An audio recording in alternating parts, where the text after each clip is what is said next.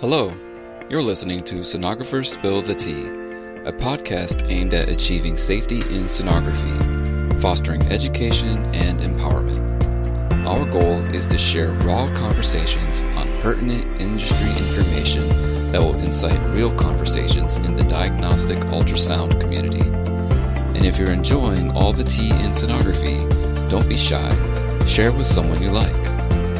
And also, click the like button and subscribe to wherever you're enjoying today's episode.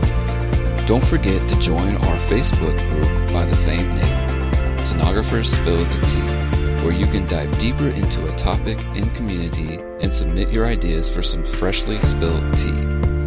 Don't forget, you can also join our learning platform at teamsono.ultrasafeultrasounds.com to access exclusive content on ergonomics, biomechanics, soft tissue recovery, and other injury prevention and empowering resources. Remember, this podcast is powered by UltraSafe Ultrasounds, your #1 provider of staffing, safety, and training solutions for both organizations and workforce members. Visit www.ultrasafeultrasounds.com today to find out how you can best benefit by choosing the gold standard in healthcare for optimizing safety in sonography for patient, provider, and practice. Email info@ultrasafeultrasounds.com or text us at 512-270-0278 to learn more. That's info@ultrasafeultrasounds.com or 512-270-0238. Now please enjoy today's episode of Sonographers Spill the Tea. Hey Team Sono community, it's your girl Joanna, founder and CEO of UltraSafe Ultrasounds. And today's episode of Tea in Sonography is going to be a little bit more fun, a little bit more informational, because we're going to break it down and bring it back to bare basics. And we're talking about sound waves versus light waves.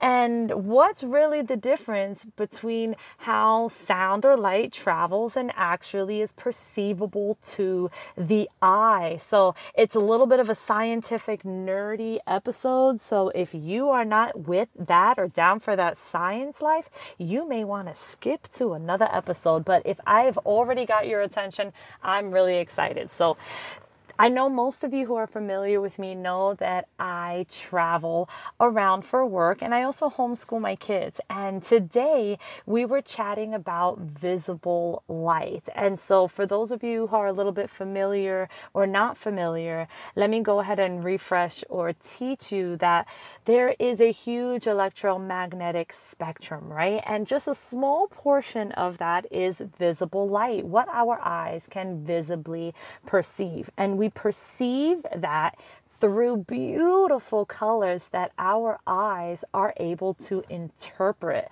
I don't know about you, but that is so exciting that we don't have to see life in black and white, right? We see ultrasound in black and white. And if you want to change the color map and be blue or red or orange or a little fancy that day, depending on your specialty and, mood, or what you're trying to present, the point you're trying to make for that patient, then we get to play around with a little bit more colors in ultrasound. But for the most part, we see those 50 shades of gray, and we produce our images and live that ultrasound life. But in real life, in reality, where we get to go outside and look at the beautiful sky and everything else around us in 3 planes, in 3 dimensions, we see in color. We see in the visible light spectrum. And so how does that happen? How does the different colors in the sky happen? And as we're having this great conversation on wavelengths, in the case of light, it brought us right back to sound wavelengths and how we perceive sound and how we get a visible image on the ultrasound equipment on the machine. So that has, more to do with the piezoelectric crystals and how that's transmitted from when the sound emits from the transducer, from the equipment into the body, bounces back, and is actually transcribed into a beautiful image on the screen. And the equipment is getting better and better, and the spatial resolution is getting finer and finer. But the wavelength concept is all the same, whether it's sound or light. So let me break that down for you a little bit more when it comes to the visible spectrum of what we can see in color. Typically, we get the question a lot, why do we see blue when we look up at the sky? Well, when we think about the electromagnetic spectrum and Roy G. Biv, right, the wavelengths that give you the colors and hues of red, and then anything inferior to that, right, infrared is below that, and that's where we get all different kinds of images.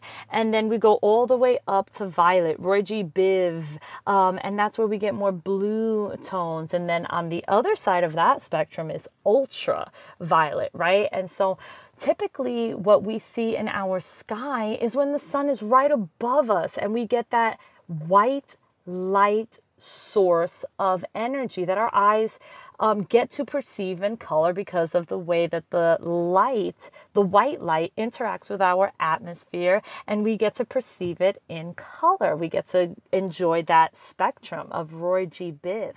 It is very similar when you are thinking about ultrasound, depending on the angle that your sound wave is able to travel in through the soft tissue, through the adipose, and actually reach the organ or area of concern that you are insonating, that sound wave bounces back off of the organ and reconnects with your transducer, and then you see the image in perceivably real time on your screen, which is why it is so important that we prove things in 3 planes in ultrasound: our long sagittal plane, our transverse plane, and our Z plane, our depth. So I just love the idea of just marrying the wavelength concept when it comes to light and sound, because it works the same way. It's the same concept. We see blue because blue is a shorter wavelength. We get that ultraviolet connection on the wavelength that moves very, very quick because it has a shorter distance to travel. When the sun is above us, that sunlight, that wavelength bounces down and it travels back. And what we perceive is that shorter wavelength, which gives us the blue hue. Now, when we look off into the sunset, right, you ever just see a beautiful, gorgeous sunset and you just get all the colors in the rainbow in there. You see the greens, you see the yellows, you see the oranges, you see the red far off in the horizon. If you're not driving when you're listening to my voice right now, I would implore you to just close your eyes and just imagine a beautiful sunset where all of these gorgeous colors are just filling up the back of your eyelids, and just smile at the ability of being able to perceive that in real time as well, perceivably real time, right? Because it still takes time for us to see the light as it comes to us. But as we look off into the distance, that's where we see the red, and it has the farthest length to travel. So because it is a longer wavelength and has a farther distance to get to us than when the light is right over our heads, we get to perceive a red hue, which is on the lower end of the spectrum, right? So that's a longer wavelength as opposed to blue, which is a shorter wavelength. So that's all of the tea I had for you in sonography today. It was just to really give you an idea of how we get the image on the screen. And it's very similar to the way that we get an image in our eyeballs, right? We have to have a source of sound or source of light, a source of energy. And then that energy travels to a point of meeting with whatever it's going to interact with, whether that be our eyes or an organ. Our eyes, of course, would be the sound, and the organ would, of course, be what we see, and of course, the image would be in ultrasound. But it's pretty much the same concept. You get to enjoy how the wavelength bounces, meets whoever it's connecting with or whatever it's connecting with, and then you get an image. And the way that we see different things on ultrasound depends very much with what the sound is interacting with. So if it's interacting with liquid, it's going to be perceived on the screen differently because that sound interacted with that medium in a different way than if it would have interacted with bone. How did that sound interact with bone? So they show up very differently on the ultrasound screen. Through any type of a liquid, you would typically see blackness on the screen, whereas bone would either show up as very bright with a bunch of shadow underneath it because of the way the sound would hit that hard medium. It would bounce the sound right back up, creating a very bright light because of its very short length to travel. And what it interacted with did not absorb the sound so much. The light, or the liquid rather, will absorb the sound to where you're just going to see black. But the bottom will either absorb it, the bone will either absorb it entirely or it will bounce back and create a shadow effect where you really can't see past bone very well. So that we insonate or look at in ultrasound, send that over to X-ray. Anyway, thank you so much for enjoying this short snippet of tea in sonography. And if you have any other questions where we can dive into a little bit deeper of a topic, just go ahead and drop them in the comments below. Don't forget, like, subscribe, share, all of those good things, and let us know what tea in sonography you are the most interested in either spilling or sipping. Have a great week, and we'll see you guys next time. Bye. Thank you for listening to Sonographers Spill the Tea.